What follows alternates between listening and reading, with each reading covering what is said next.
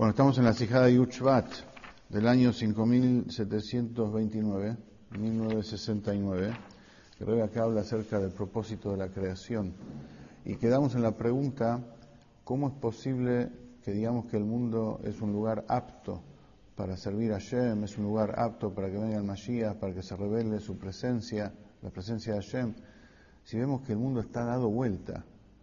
El mundo es un desastre, los malvados son los perversos tienen siempre preponderancia, siempre ganan, la gente buena nunca es noticia, etcétera, etcétera.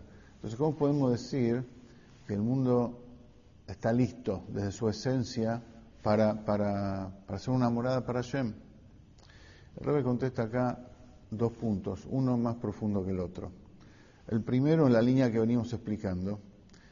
A ver, Hashem recrea el mundo, recrea la creación permanentemente.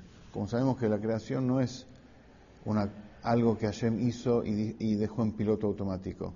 Como explica el Baal Shem Tov, y el Alter Rebbe lo trae en el Tanya, en el Shara Ihu también, es que si Hashem retirara Haz Shalom por un instante su palabra creativa, todo volvería a la nada absoluta. Y no es solamente que se retrotraería hacia su fuente espiritual y quedarían mundos y dimensiones espirituales y el plano físico desaparecería.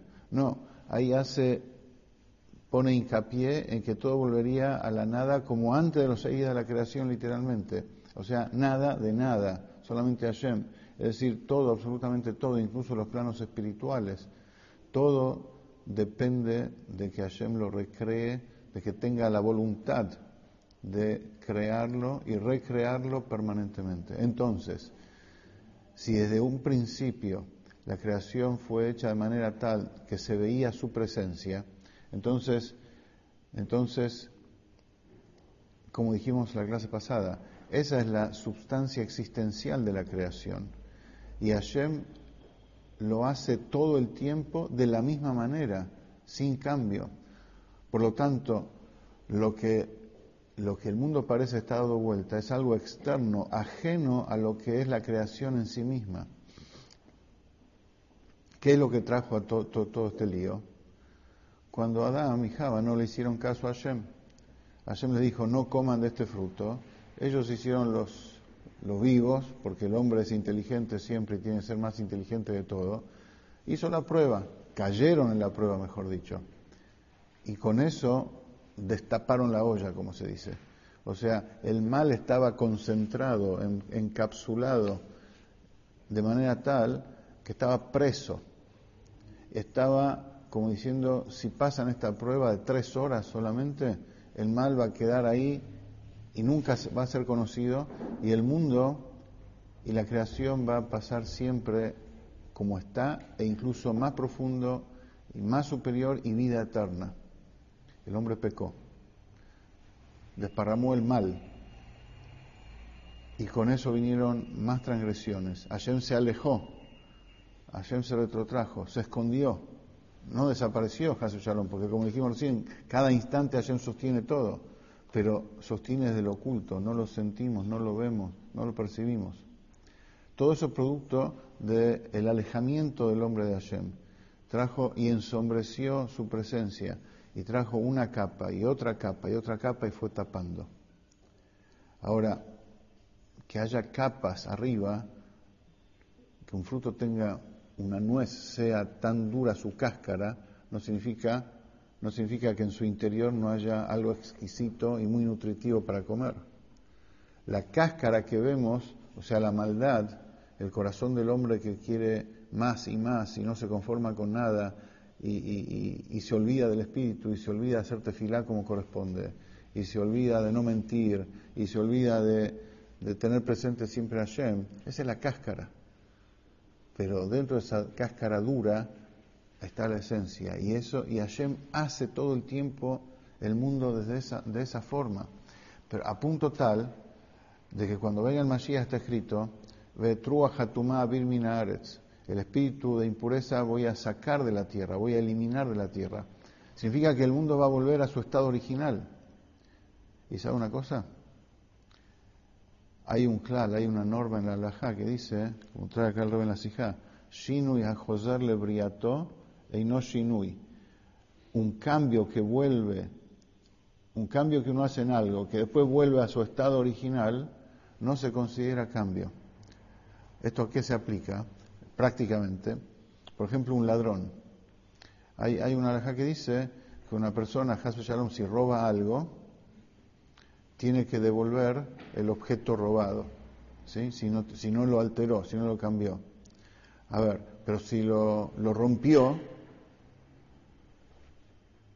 chao, lo rompió, tiene que pagar. Tiene que ver cuánto vale eso que rompió y pagar y abonar su valor. Ahora, si la persona vendió ese objeto y el comprador también lo cambió, lo modificó, y lo modificó de tal manera que es imposible reconstruirlo, el ladrón tiene que pagar. Ahora, pero si no lo modificó incluso el comprador, hay que traerlo de vuelta, tal cual como está. Ahora, pero eso se aplica incluso si se puede reconstruir. Por ejemplo, un ladrón robó una silla de madera, y cuidadosamente la desarmó, pero todos los pedazos de madera, la parte del respaldo, el asiento, las patas, todo está entero, solamente que usó sus pedazos, sus trozos para otra cosa. Eso se llama Shinui hajoser lebriato. Se llama un cambio, una alteración que puede ser reconstruida tal cual como era al principio. Uno toma todo de vuelta y reconstruye la silla. Entonces, tiene que armarla otra vez y devolverla. No se llama Shinui, no se llama cambio eso. Al pie alajá. Si el hombre agarró la madera y hizo con ello fuego, chau, no hay vuelta atrás. Pero la creación, dice el Rebbe, sí tiene vuelta atrás. Es un Shinui hajoser lebriato. Es un cambio que vuelve a su estado original tal cual. Porque la maldad que vemos y el desvío que vemos es solamente externo, es solamente ajeno a su esencia. Betruach hatoma bibinares, el espíritu de impureza voy a sacar de la tierra y de todos los lugares de la tierra. Por lo tanto, nuestra misión como Yehudim, como Hasidim, es llevar la presencia de Hashem a todos los lugares del mundo.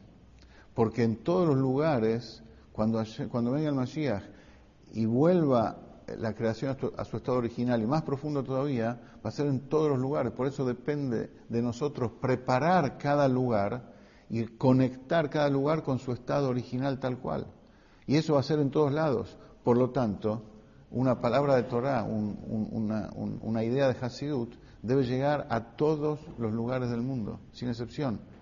Porque todos los lugares van a volver a su estado original. Y esto es lo que ayuda a descubrir.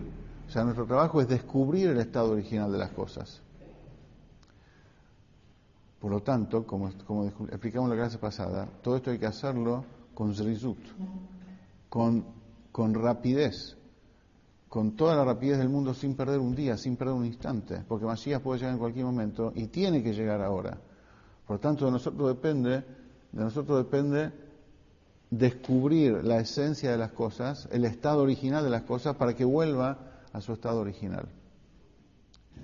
En el final del Mahamar, el Rebbe pregunta acá, al final del Mahamar el Rebbe habla de que, como explicamos la clase pasada, que la persona tiene que hacer un Heshbon Nefesh, tiene que hacer una cuenta, mejor dicho, no tiene que dejar y decir, bueno, me voy a ocupar de mis cosas, voy a arreglar mis cosas mañana, pasado, porque lo aleinu, Hashem puede llamarnos en cualquier momento. De acá el Rebbe habla, en el Mamar del Rebbe anterior se habla de la partida del hombre del mundo. También al principio está insinuado el tema. No vamos a entrar en eso ahora. Tanto en el principio como en el final. Pero en el final es claro, habla de la partida del hombre del mundo. Está escrito, del polvo tú eres y al polvo volverás. De la tierra Hashem nos sacó, mina afar ataba vela afar tashuv. Allá volveremos. ¿Qué significa entonces? Que el hombre es polvo de la tierra. Y de donde vino, allí va a venir, allí va a volver. Entonces una alteración que vuelve a su estado original, significa que ahora el hombre es nada. Lo dejamos para la clase que viene.